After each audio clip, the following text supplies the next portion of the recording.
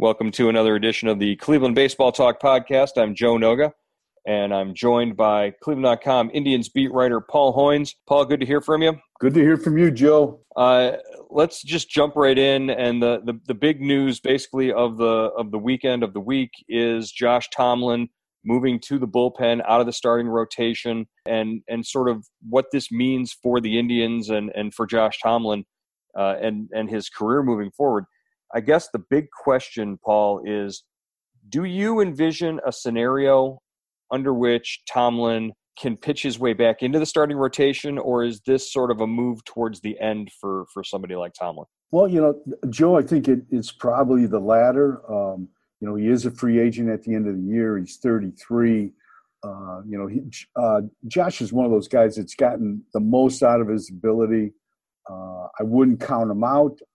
I'm not saying we've seen the last of Josh Tomlin, but this start to the season has been a little longer and a little, less successful than we've seen in the past. And, I would not be surprised. I think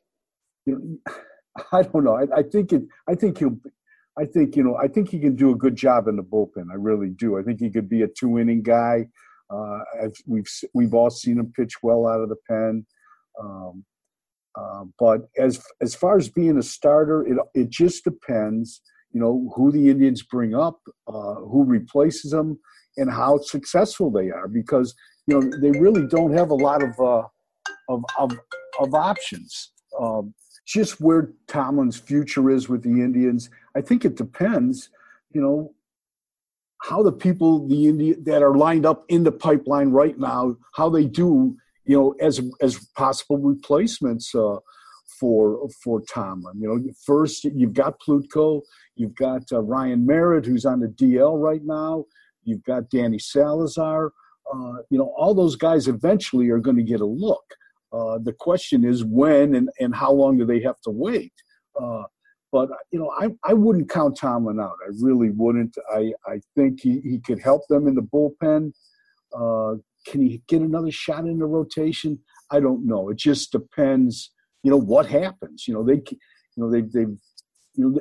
an interesting kind of dynamic. We all know they need help in the bullpen, but they haven't been able to make that move yet. It's kind of early in the season to do that. So most organizations, well, if we can't fix the main problem, how can we help this team? So let's try to make a strength even stronger with the rotation, and I think that's what they're looking to do right now. Most fans with an outside perspective, or look at the situation and say, oh well, he's given up 16 home runs, he hasn't won a game, he's this and that, he doesn't have it anymore, he doesn't have the stuff to get guys out. Why don't you just cut him? Why don't you just release him? Why doesn't Terry Francona want to part with a guy like Josh Tomlin? There's multiple reasons, but from what you've seen, why does Terry Francona stick with Josh Tomlin and continue to give him as many chances as he does? I think there's a couple reasons, like you said, Joe. One, he's the longest tenured Indian. He has a great deal of respect in the clubhouse. He's one of the leaders in that clubhouse. I think if you cut him now, if you designate him for assignment, I think that probably would not go over real well in the clubhouse. I don't think you want to do that right now. I think and Francona has a history of being loyal to players, and he loves Tomlin. I mean he makes no he doesn't hide it. Those two play cribbage before every game. They're buddies, and that doesn't mean Francona won't make a tough call if he has to. We've seen that in the past. Scott Atchison. We've seen guys that we're good friends with him, that were close with him, and they cut those guys loose. So at its heart, baseball is still a cold business like that. But I just don't see them doing that right now. I think they're going to give Tomlin a shot to find himself in the bullpen, get his mechanics checked out, or kind of flushed out and repaired, and maybe he helps them as a starter somewhere down the road here. And Josh Tomlin's not a guy to just sort of roll over and say, "Oh, well, that's it. I'm done. I'm washed up." Every time you talk to Josh Tomlin, even after a tough loss, every time he's in the interview room, he will be the first to tell you he's always, one or two fixes or, some sort of mechanical tweak away from, going out there and being able to compete and give you, 5-6 strong innings to help give you a chance to win. I don't think Josh Tomlin's confidence level is the issue here. I think it is just something about a 33-year-old pitcher who, never was a guy who, lit up the radar gun, but he was a pitcher's he pitched is what he did. He got guys out by missing barrels, and his line that he keeps coming back to this year is he isn't missing too many barrels this year. And when that's the case, then, something has to happen. Do you think this all sort of comes to a head when the Indians start making moves in July to sort of retool that bullpen for the stretch run? Yeah, I think that's a good point, Joe. I mean, obviously you only have 25 spots on the roster. So if they keep making additions, you've got guys coming off the DL pretty soon here. You've got, non-pitchers even, Zimmer and Chisenhall. And Zimmer, Chisenhall, you've got there's somebody else. Naquin, right. And, so they've got, those guys coming off. Then, eventually, you've got to give Merritt a look. I guess, he's out of options. You don't want to lose him without at least giving him a shot, So you got Merritt, you've got Salazar, who's rehabbing, but I don't think we're going to see Salazar until after the All-Star game. So, so you've got all that coming together, and eventually the numbers catch up with everybody, and unless Tomlin can turn it around, that's probably what's going to happen to him. The chances of Josh Tomlin being a member of the Indians on August 2nd, you put that at better than 50-50, less than 50-50. What do you think? I think it's better than 50-50. I really do. I think, there's, this isn't college. This isn't high school. The bottom line is winning, but in the big leagues. But I think there's a place for loyalty. There's a place for your body of work that the player has put into an organization. And I think that'll play a role with Tomlin. I don't know how long that'll take him, but I know he's so well regarded in the organization that I still think he's got a better than 50-50 chance of finishing the regular season. We were talking in the office earlier, and you brought up a good point about another former Indians pitcher who was sort of on the backside of his career, Charlie Nagy. Who they had to make a tough decision there, and they like Tomlin, they probably could have made that call a bunch of times before they did. Were any comparisons or just between the two situations? Yeah, I think it's a good comparison, Joe. Nagy was an original Indian. He he won 110 games for him. He was one of those guys like Tomlin that, kept his mouth shut and just did anything and everything to help the team. And I remember talking to Mark Shapiro, and his elbow was shot. Everybody knew it. There was the cartilage was gone, but and he got taken out of the rotation. He was, he got a few spot starts, but I asked Shapiro, and he said, "Well, what are you going to do with this guy?" And he goes, "I'm not cutting him. I am just not cutting him. He means too much to the franchise, and frankly, I like the guy. And I think you can say that's the wrong attitude to have in the big leagues, but I admired that. I really did. And I think Charlie made his last start in Cleveland, and he went out like he should have gone out. So." I think, if they can do the same thing with Tomlin. Now, obviously, they were in a different spot, too. This is a team going for the postseason. Charlie's last year, they were out of it. So maybe that I'm sure that'll, the competitive differences of the teams, that's going to play a role. That I'm sure, if the Indians don't start playing better and they're going down the stretch in a tight run, then it's kind of all hands on deck, and you've got to use everything you can to get to the postseason. Okay, let's shift gears a little bit and go from one pitcher who is universally renowned and beloved in the clubhouse to another pitcher who is universally just sort of out there doing things that sort of make a manager scratch his head once in a while. That's Trevor Bauer. In the same week, he continues to fan the flames of his Twitter war with the Houston Astros. And I guess if you're the new guy in the prison block, you pick the biggest, baddest guy in the yard and you go up to him and punch him. That's the world champs. Bauer's picking a fight with the best pitching staff in baseball.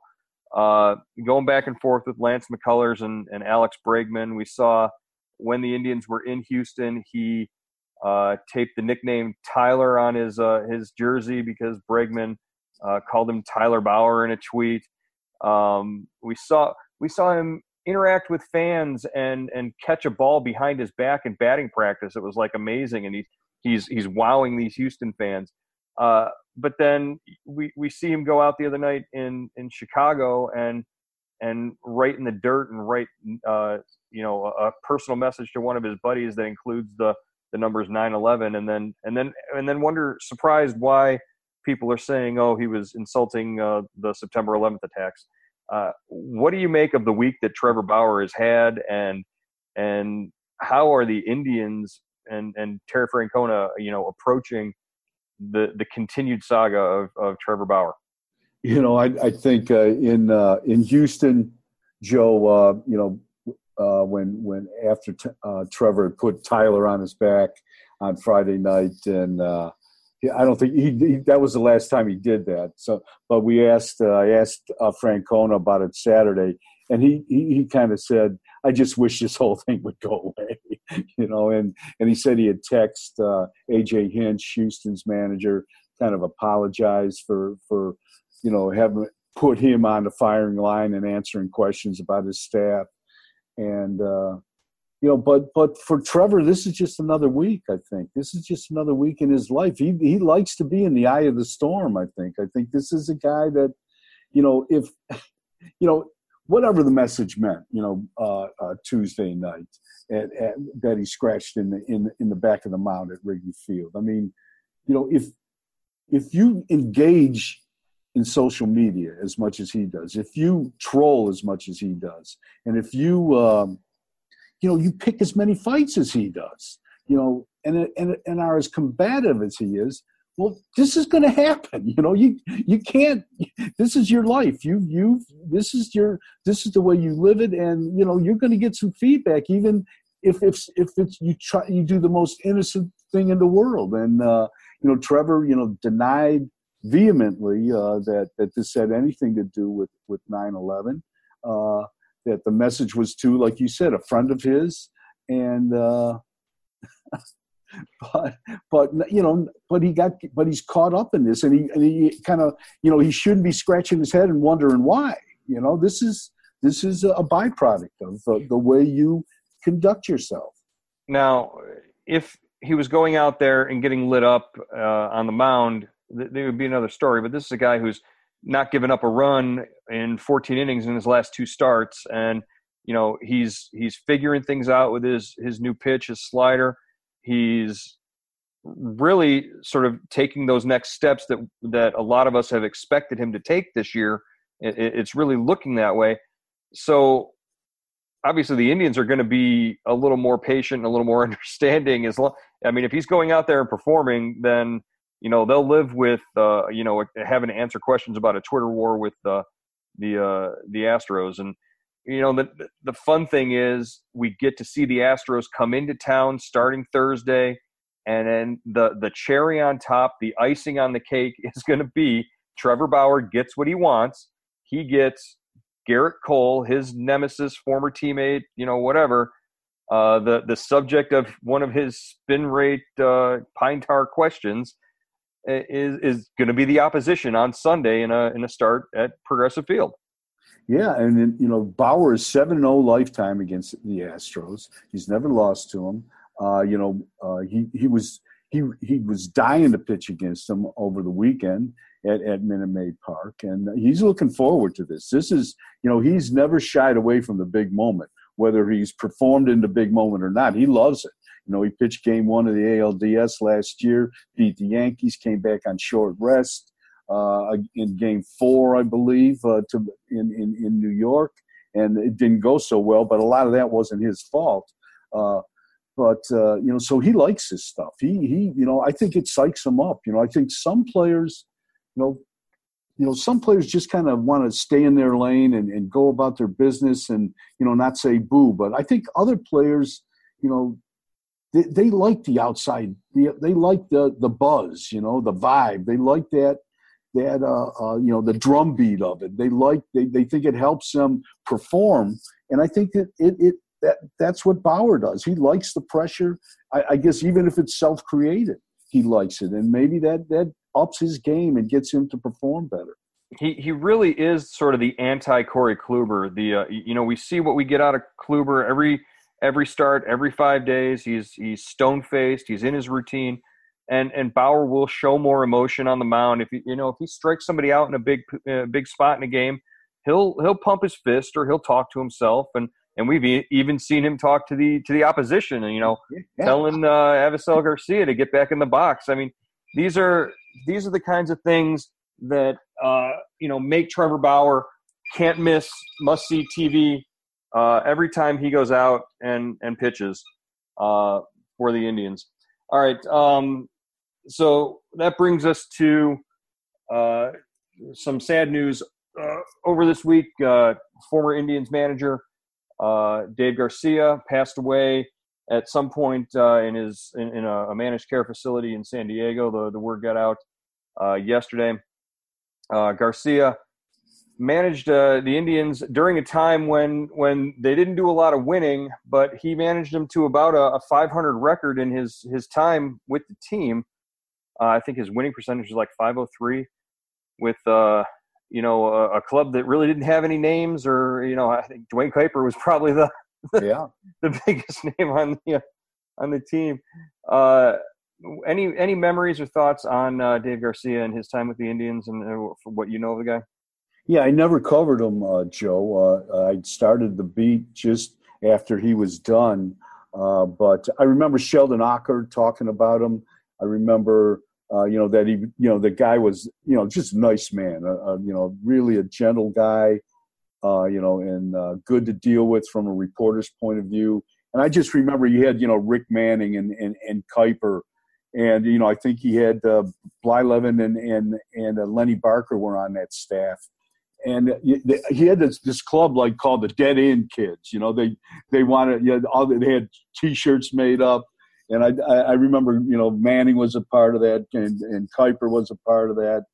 And he just, he was just kind of an old-time baseball guy, like Charlie Manuel or Johnny Gorel, one of those guys, or Doc Edwards, one of the guys that had been in the game forever, had a million stories, and, knew the game inside and out. And, I think he did with what he had, he did a great job in Cleveland. And I'm sure, I'm sorry for his family. And what was he, 97? So he lived a good life.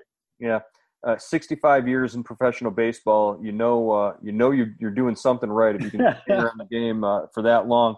And Buddy Bell loved him. Buddy Bell, when he was managing in Colorado, brought Garcia back. I think Garcia kind of helped coach at 79 he did. 79-year-old Garcia went back and helped. Yeah, he was on the bench with Buddy Bell. Buddy loved him. Yeah. Yeah, that's the thing. A guy who's been around pro baseball for 65 years, you're never going to hear anybody say, oh, well, this guy was this and that, or he was whatever. You always hear that he was a really nice guy, because only the nice guys last that long. That's right. That's about it. I remember Terry Pluto, when he was covering the Indians for the Plain Dealer, he would always say, Garcia had all these stories about the Texas League. Because I think that's where he spent most of his career, as a player, playing in the Texas League. So I always remembered that. But I didn't hear any of those stories. But Pluto always said that, they were nonstop. All right. So just to take a look at, previewing this weekend coming up, obviously the Astros are in town, second matchup in 2 weeks with the defending world champs.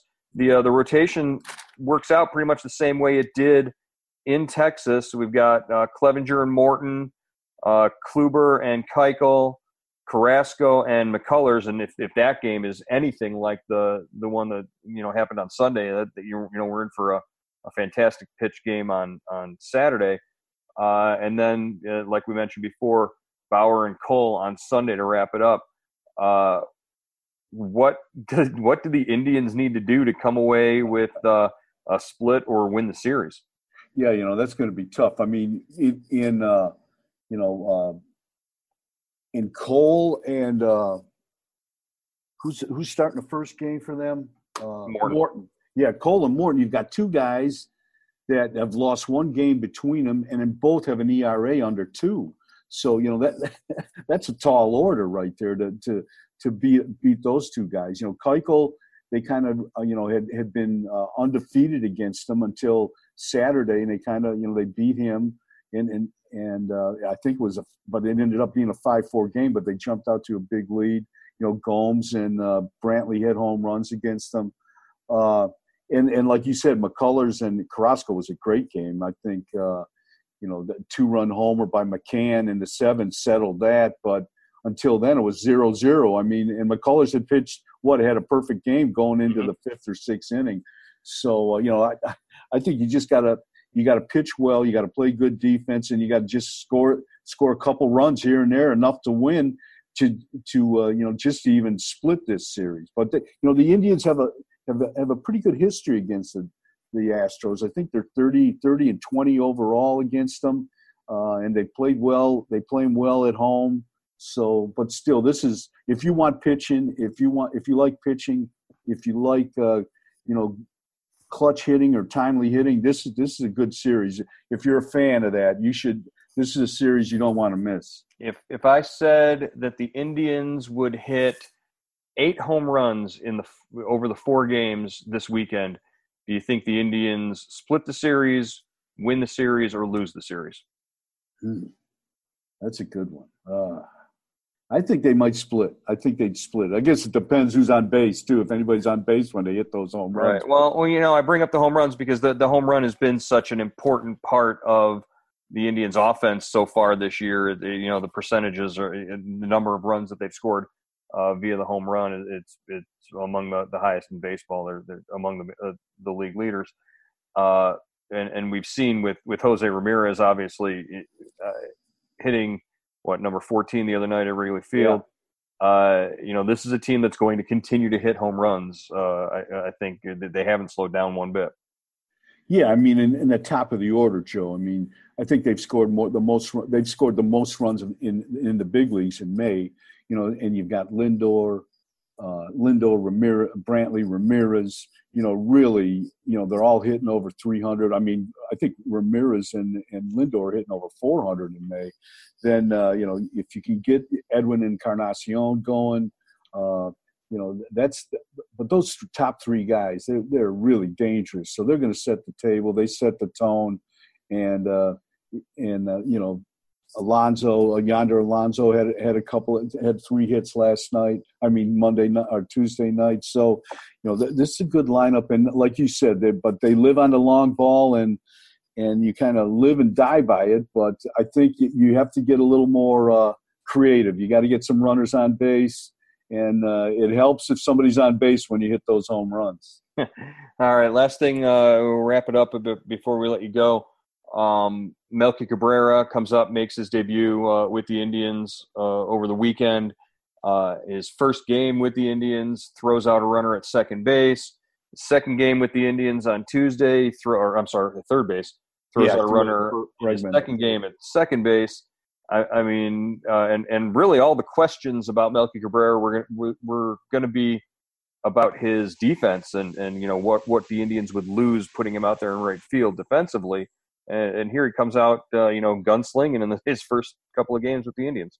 Yeah, those are two nice throws, but Joe, he kind of had some problems Tuesday night going back on the ball. So catching the ball and throwing the ball are two different things for Melky, I think. So let's keep our fingers crossed, because you're right. He made two really good throws, accurate throws throughout Bregman at third, and I think I don't know, you got one of the Cubs guys at second base Tuesday night. And he had a double too, an RBI double. So I think they've got so many outfielders coming back. I wonder, it's going to be really interesting to see how Francona uses him. Is he a pinch hitter? How much time does he get in the outfield? But right now with his bat and being a switch hitter, I think they had 4 switch hitters in the lineup last night. Francona loves that. So, that's really going to help them. And I think it gives them a boost. It's like making a deal, and you get, a proven veteran hitter. But and you've got enough people, I think, where you could, start him and then defense him late in the game if you have to, bring in a defensive replacement. Right. All right, Paul, we'll wrap it up here and look forward to this weekend with the Astros in town, and we will talk to you again next time. All right, Joe. Thanks, man.